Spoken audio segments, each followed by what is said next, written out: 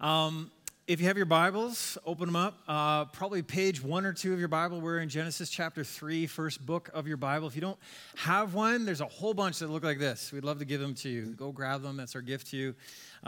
You can also open your apps, but honor system, no Candy Crush allowed. Really want you to be in your Bibles. We're in a series launching from the opening scenes of Scripture to understand the entirety of the story and how it's our story. And we're talking about this idea of created, God's good design, unpacking a fundamental and robust doctrine called the Imago Dei. That's the image of God. We open that up on day 1 of this series, which means from Genesis chapter 1, verse 26, we're created in His image, which speaks more to the effect than the affect of who we are. That means more than how you're wired than what you're wired for. It's not about the emotionality, it's about your purpose. And today, as we read in the text in chapter 3, we're going to be reading from 5 to 13 and 21 to 24. We get to see how this all falls apart. And today, we're actually going to focus in on relationships. So I know this is a topic you're all really good at.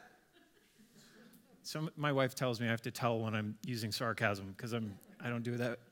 This is going to be one that's useful for us because it's an area that's very pertinent. This is the church.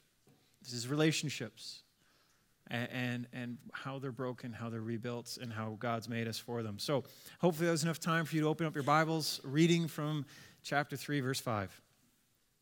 For God knows that when you eat of it, your eyes will be opened, and you will be like God, knowing good and evil.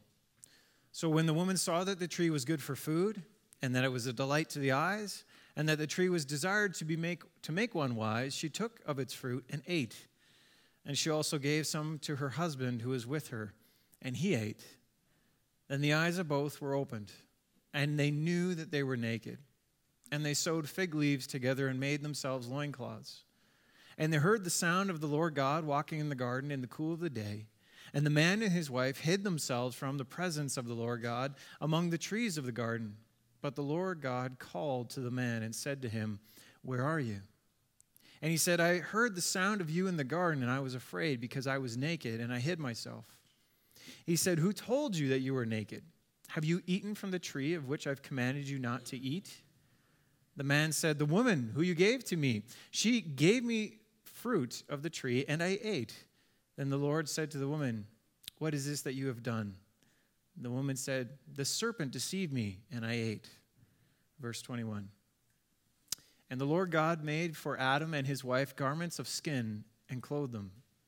Then the Lord God said, "Behold, the man has become like one of us in knowing good and evil. No, lest he reach out his hand and take also of the tree of life and eat it and live forever. Therefore the Lord God sent him out of the Garden of Eden to work the ground from which he was taken. He drove out the man, and at the east of the Garden of Eden, he placed the cherubim and a flaming sword that turned every way to guard the way to the tree of life." Now again, I say it sarcastically, but I love talking about relationships.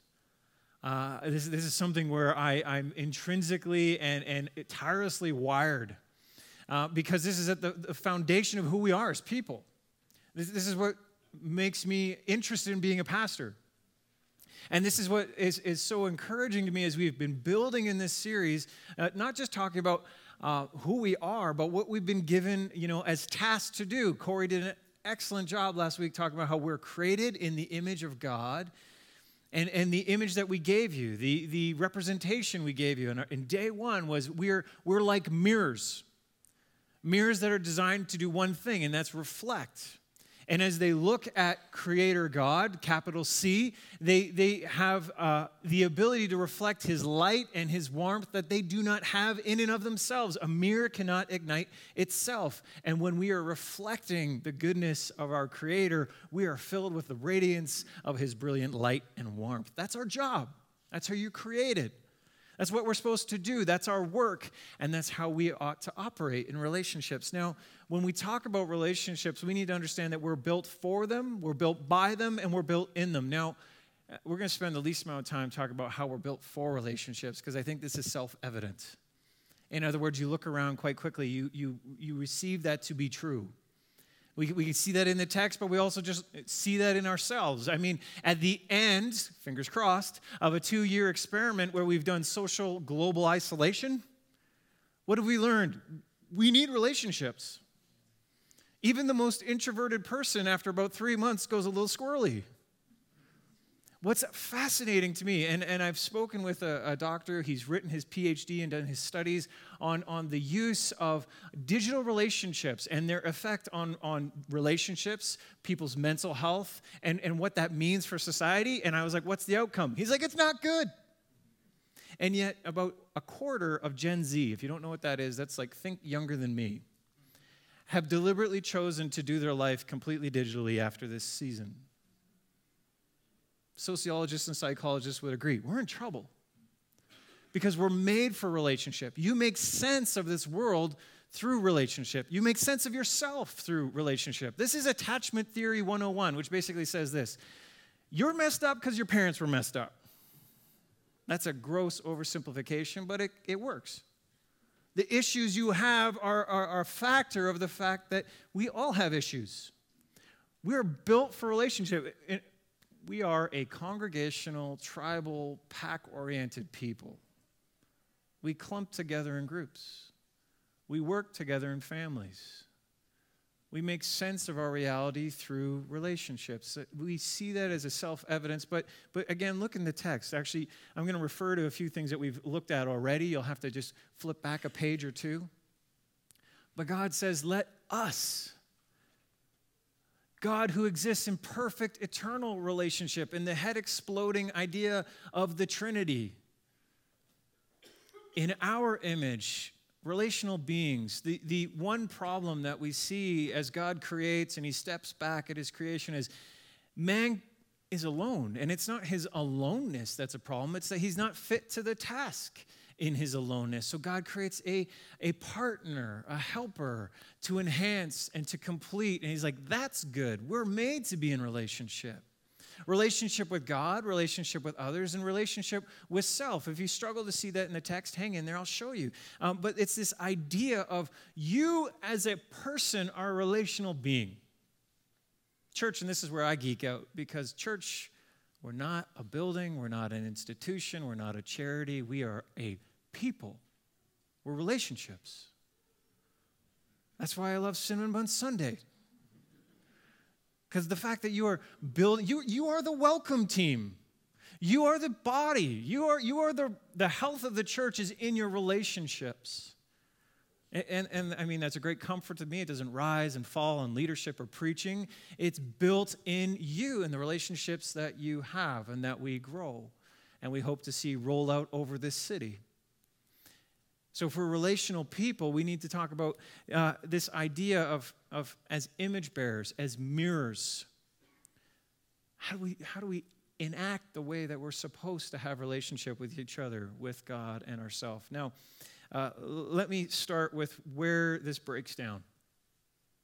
You'll notice, I said this already, but we make sense of ourselves and our world, our reality through relationships. If you're a parent, you know this to be true. If you're just capable of remembering your childhood, you might remember this as well. You understand your world based on your parents and the world that they present you. And then something called adolescence happens, and there's a stereotypical rebellion as you're kind of aware of all that they were hiding from you. And we see something very similar happening in the text, that Adam and Eve, although likely in maturity and adult physicality, they're very childlike, not knowing good from evil, having an innocence in their quality. And we see that very clearly in the text. And they enter into this discussion, and it's not the fact that they're talking to a talking serpent. It's that they're tolerating what he's saying that is a problem. Look at verse 6. It says, so when woman saw that the tree was good for food, and I think we can say woman and man. He was right there. Okay, if anyone wants to take this and blame their spouse, don't. When she saw that the tree was good for food, that it was a delight to the eyes, and that the tree was desired to make one wise, she took of its fruit and ate. So not a deep exposition, but just to get you to slow down in your Bible reading, what do you see? She saw the fruit, and she's like, that's edible. I can participate in that. She saw that it was desirable, delight to the eyes. Actually, the ancient Hebrew has an idea of this was lustful in a sense. Like I got to have this kind of craving. So we know that it wasn't a pineapple. A few of you are paying attention. She sees it and she goes, I want that. But what's really interesting, she says, desired to make one wise, that there is a promise hidden behind this of a reality and experiences and something that would open up a world that was denied her. This is Eve leaning in going, you know what? Perhaps I can trade in being an image bearer for a shot caller. And that's where rebellion takes place. We actually see the fracture points of relationship breaking in this moment of the story. Why? Because we see a lie entering in and grabbing hold in their hearts. You see mirrors as people made in the image of God, meant to reflect his goodness to creation, mirrors that no longer fixate on their creator but on created things become strangely dim and cold. And they can't ignite themselves. We're meant for relationship. What we need to talk about then, as we talk about this idea of, well, since this has been fractured, this has been broken, that there's an inherent problem in our relationships, is that we're built by them. Again, why do we feel like we're messed up? Well, we've been raised by messed up people. And this is the generational gift that we're going to give to every generation behind us. This is the state of things. This is why we have a struggle with self. This is why we have struggle with others. And ultimately, it stems from a broken relationship with our Creator. We have to acknowledge here in this moment that as mirrors that are no longer reflecting His light and His warmth, His radiant brilliance to creation, we've grown dark, we've grown cold. And I would encourage you this way. If you look at the text, we see the fracturing of all three. If you look at the text, it says that God comes in the cool of the garden. I'm not a Hebrew scholar, but the word for that is translated there is actually ruach, which is wind, which often in the Old Testament speaks to the Spirit of God, God who is Spirit. You could read this as if to say God's Spirit moved through the garden. His presence was like breathing through the trees. And in that moment, you know, you can't hide. It's wonderful that God plays along with the little pageantry of what's happening here. At the moment they take of the fruit and they eat, what does it say? That they realize that, verse 7, they were naked. They realize that what? There's guilt. We transgressed. We did something we shouldn't have. We're in a wrong standing before God. Think of Adam's Bible. It's more like a pamphlet. You got one job and one commandment. This is my garden. You get to live in it, work it, keep it. And there's one tree over there, and you don't eat from it. You got that, Adam? You see, when did the relationship that he was built in start to fracture? It was this moment where there's this creature, created thing, in the garden who's opposing the good word of the Creator. And Adam, who is supposed to work and is supposed to keep, stands idly by. I mean, where do you think relationships started to splinter here? Was it when they ate the fruit alone, or was it in the moment where when he should have stepped in front of his wife and pointed a finger at the snake and said, whoa, whoa, whoa, whoa. If you're going to question the goodness of the Creator, let me take you to Him. But you don't talk to my wife. And where Eve, instead of saying, you know, that fruit looks really good, instead of being an image bearer, I could be a shot caller, could have actually turned to the work that she was given, saying, you know, honey, I think we have other things to do, other places of the garden to be. We know relationships begin fracturing when our gaze is no longer fixated on the Creator, but created things. We know that these fractures take place when the relationship we have with God is no longer front and center. And look at how this breaks down relationally. So first of all, with God, they hide. I mean, you have to, if you've ever played hide and seek with little kids and you're like, where are you? And they're like, we're here. It's kind of like that. He knows. But then he goes along, right? Why are you hiding? Well, we're naked. Well, who told you? Like the innocence that was supposed to be there. Who told you you were naked? Did you do something you shouldn't have? Of course you did. But brokenness between men and women, brokenness in our relationships with each other. He did it. She did it. And then brokenness with self. Shame. It says that they realized that they were naked. And he says, God, I knew your presence was in the garden, so I hid. God, I couldn't be exposed. I couldn't be vulnerable. I'm not even comfortable with myself, so I had to hide. You know, this idea of shame, it's so common and familiar to us that actually when Scripture describes what a right relationship with God looked like before the fall, it's described this way, and they knew or had no shame. Like, we don't even understand that. It's a picture of complete innocence, but maybe even deeper than that. There was just no need to have markers for feeling guilty, feeling wrong, feeling ashamed, feeling like you have to hide, feeling you have to cover up. What do instantly as they have that feeling? They clothe themselves with fig leaves. I gotta hide. I gotta cover up. You know, now here's the thing. We know this to be true as we talk about ourselves. The gospel of our present age says this: salvation lies within you. Just look down, dig deep, you'll find it. I mean, keep going. Stop for nothing, listen to nobody. It's in there. You just have to find it. And here's where I'll burst the bubble of the gospel of our culture, destroy the experiment of our very paper-thin self-esteem, is because whatever you look down deep enough and find, you're going to have to retrieve and present to everybody else, and it's only valuable if everybody else affirms it. That tells me that you and I are relational beings. That tells me that you're not a lone wolf. That tells me that you can't stand alone and be like, and thump your chest. It's all about what I think. I'm okay. I'm a self-made person. No, you look for your meaning and your acceptance in other people. And we crush ourselves by looking inward or to other people. This is the narcissistic experiment that is our culture. And I say that because that's the word that's being thrown around a whole lot lately. That's how we label the people we work with when they talk about themselves too much, even though that's a wrong understanding.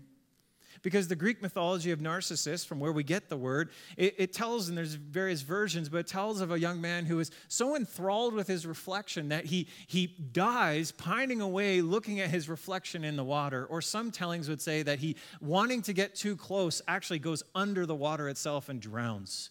The picture is this: he went so deep into himself and found nothing there, only destruction. And we throw that label onto our culture and church. That's really where we're going. Because the gospel narrative of our culture is this: just keep going deep. You'll find it, it's there. And you will be like, and actually psychology textbooks, one I found this week, I thought it was very helpful. Shame is the negative outlook turned inwards. It's a mirror looking in on itself to discover there's nothing there. There's no inherent light or warmth that it can generate in and of itself. It's empty. And what happens when you face, think of our relationships with each other. You face two mirrors in front of each other. You get that really cool effect where it's like reflection upon reflection upon reflection. But that's a great metaphor to kind of illustrate that there's really no depth. That you will crush each other. This will be empty and void. We're built for something else. We're built by our relationships. Our human relationships, church, they'll never fulfill you. Everyone will fail you. Adam and Eve, we see this in the text. They fail each other.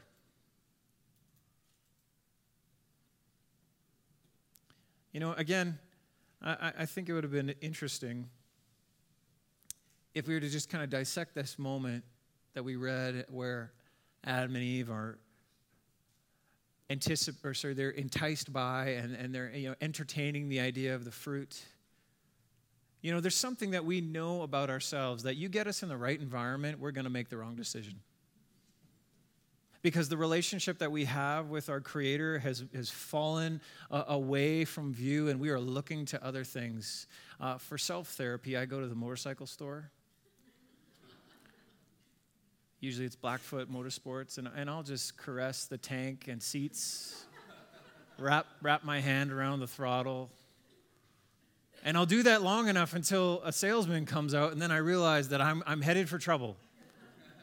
Because they'll start telling me things, features about the bike, deals and financing. I know if I engage long enough, I'm going to transgress. I'm going to come home and be like, honey, I made a mistake. You laugh, but it's happened. Because I know in that moment my heart wants something. There's a promise there that is telling me there's a life with created things that promises me something great. And then as soon as I do it, what I feel? Guilt, shame, and a vague promise that the wind blowing in my face might melt those tears away.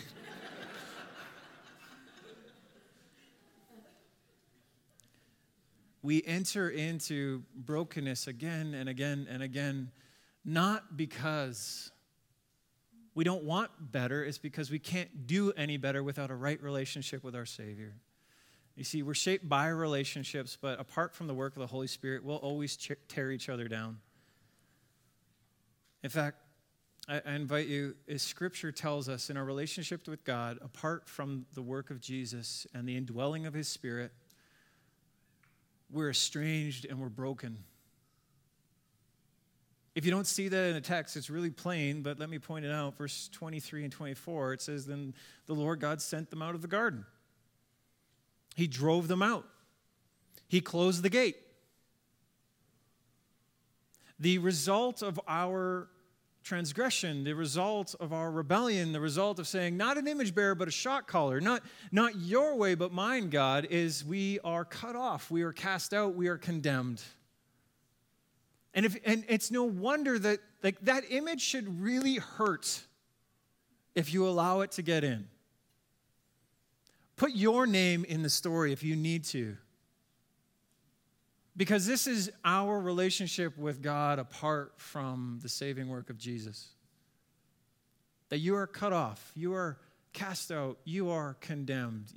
There is no more painful experience than that of excommunication. This is what we use to punish prisoners in the highest degree. It's social isolation. Put them in the hole. People go crazy. This is why I shake my head when there's a generation going, no, I think that sounds fun. I guess prison doesn't have, Uber Eats. To be cut off. We don't want you. To be cast out. You're not welcome. To be condemned. And there's no going back. The gospel story is this. That has been our inherited gift from generation after generation, from my parents, my grandparents, and so on and so forth until now, of a squandered treasure that we can't get back on our own until Jesus. God who steps into our story and faces the same fruit that we've seen, that we've been given, and stands where we fall. Faces every temptation that we know. Lives a life we couldn't, dies a death we deserve. Church, the exciting part of the gospel in relationship to relationships is that we should be experts in this area. We're the only people who have the remedy to get it right, to see them mended, to have a right understanding of who we are as people. and to have the joy of shame falling off. But the sad truth of it is we tend to have the other stereotype. I want us to get that right. Because we're built in relationships. Church, we see this as, if we were just reverse these things, we're built in relationship with self, others, and God. We're built up through a right relationship with God. If you've accepted Christ as your Lord and Savior, here's the beauty of it. You are acquitted. You are pardoned. That means you have unlimited, new granted access to the unlimited light and warmth of your Savior that fills you as a mirror the way you've been created for. It means that not only do you get that access, it means if you take the story, the image is this, that through the work of Jesus, we are filled with His Spirit by the love of the Father, that the gate swings open. If I could ask you to catch one thing this morning, it would simply be this. There are no relationships in this life with others or yourself that will mean anything apart from a right relationship with God. You will flounder and break them every time. And so we send you every Sunday. And so how do we send you away from a place where we should be able to do this right into the kind of vacuous black hole of relationships that are probably going to chew you up and spit you out? It's because of this. In a right relationship with Christ, that brilliant light and warmth will always satisfy. It will never leave you empty. And listen, if you've experienced relationship breakdown, and chances are that's all of you, and if you haven't yet, just hang in there. It's coming. You know, I'm not saying that as somebody who's standing squarely in Scripture. I'm saying that from personal experience. I can preach from a heart full of scars and heartache. But my hope is this, that through a right relationship with Christ, 2 Corinthians 5, we are made ambassadors of reconciliation. Emissaries of a gospel that says, hey, because we have a right relationship with the one who we never thought it was possible we could have a right relationship with, this should be okay. Dare I say, this should be easy in light of that. Doesn't mean it feels that way. Because even as I say this, I know for anyone here who's been hurt, or maybe even done the hurting, or maybe both, the names and the faces of those people come to mind, and here's why I would encourage you. If there's one thing worth preserving in those relationships, it's the image of God. That those people, as you are filled with the light and the warmth of a Savior and reflect that, they can be sparked into life as well. I mean, that's what we celebrate as people come into faith in Jesus. It's like, hey, they're shining with a brilliance that's not theirs. And that's what we celebrate when we send you out, that you can go and do that to others. Church, like, you're not just the welcoming team here, you are the welcoming team out there. This is how we're created. This is the work, the purpose. And what about self? You might go, that sounds great. But we live in a day and age, we're really aware. We're very introspective. We have a great handle on the fact that we're not doing so hot on the inside. Well, good news. The human condition of our endless ceasing, our endless desire to cover and to hide, to deal with shame, it gets solved. In Christ, shame comes off. On the cross, Jesus was stripped bare. He was mocked. He was exposed, arms nailed apart and open, unable to cover up. He who knew no shame became shame for us so that we would have no shame. So from fig leaves to garments made of animal skins to the Old Testament blood that was sprinkled on the people. This is God's subtle hint. You know you need to cover up, but that's at a great cost. Something has to die. I shared this with the kids a few weeks back. We were talking about the Old Testament temple system. I'm like, the priest would get up and he'd sprinkle blood on the people. And I'm like, that's weird. The image is this, and the idea that makes you clean. It's like, this is lifeblood poured out, which is a symbol of, like, this is death. You are sprinkled in death. This covers over the one thing that arrives in the opening scenes of the story that God didn't create, our rebellion and our shame. He's like, I don't want to see that. That has nothing to do with my good creation, so I have to cover that up. And you can't do that yourselves. Fig leaves don't work.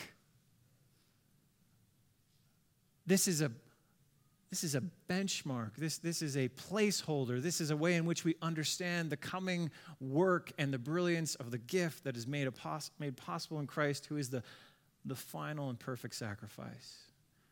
And Hebrews chapter 10, verse 21 and 22 says this, that since we have a great priest over the house of God, let us draw near with a true heart and full assurance of faith, with hearts sprinkled clean from an evil conscience and our bodies washed with pure water. That idea of let us draw near. Parents, when your kids have done something wrong, where do they go? Not near you. They'll find all the hiding places in your house. And if they can't hide, where do their eyes go? To the floor. Like, you'll see me do this with my daughters, and only them, otherwise it would be weird. Like, I'll get forehead to forehead with them. Sometimes I'll do a little staring contest. All you can see is their pupils. I'll be like, hey there, kiddo. Hey, Dad. Why can we do that? There's no shame. If I do that with any of you, I will break that gaze really quick, because I'm like, they're going to leave this church really fast. But when one of us, because I'm not perfect, when one of us breaks that relationship, where do our eyes go? They don't meet. It says that with full assurance we can draw near, is as if to say our eyes can go back to the one we long to see, the one we've been hiding from, and we can be filled with him and shine that to others. And it says that we can be sprinkled clean. Church, this is what it means when you're washed by his blood.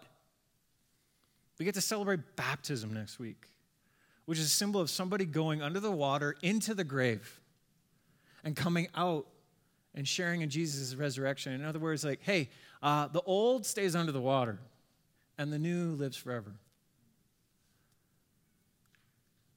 And clean from an evil conscience. This is a throwback to chapter 3 of Genesis.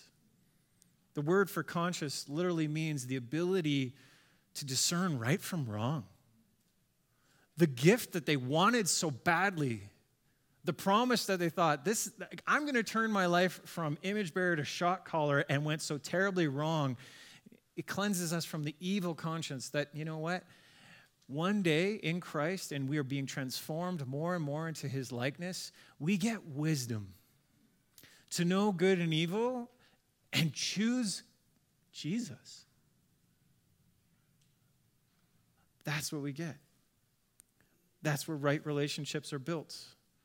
That's how we grow in a right relationship with him. That's how we grow in a right relationship with each other. That's how we repair broken relationships with each other, because that's how God repaired a broken relationship with him. And church, that's how you do it with yourself. You know, I quoted Narnia again in the last service. It seemed to work, so we'll do it again. Where there's a beautiful moment that actually happens multiple times in the books, where Aslan, who is the king figure, the messianic savior, rescues by ransoming through the cost of his own life. He ransoms a trader named Edmund, who, and then bringing him back to his siblings, says, you know, see your brother, see your sisters and brother. We will talk of old things no more. That's shame falling off. In Jesus, the old falls off. It's not that you don't remember it. It's just we don't talk about it. It's not a thing. That's the old you. That's dead. And you know what's beautiful in C.S. Lewis's writings? As you continue in the story, such a critical moment that if you're a follower of Jesus, grabs your heart, because you read yourself in the story as, I'm Edmund. And it doesn't get brought up again. Aslan doesn't go, remember. The only time it comes up again is actually when Edmund speaks of himself to his cousin Eustace, who comes into Narnia at a later stage, and he says to him, you know what, you were only an ass, but I was a traitor. Sorry, that's a direct quote. What he's saying is, you may have been a fool in this world, but I was the worst of all things. I betrayed the king.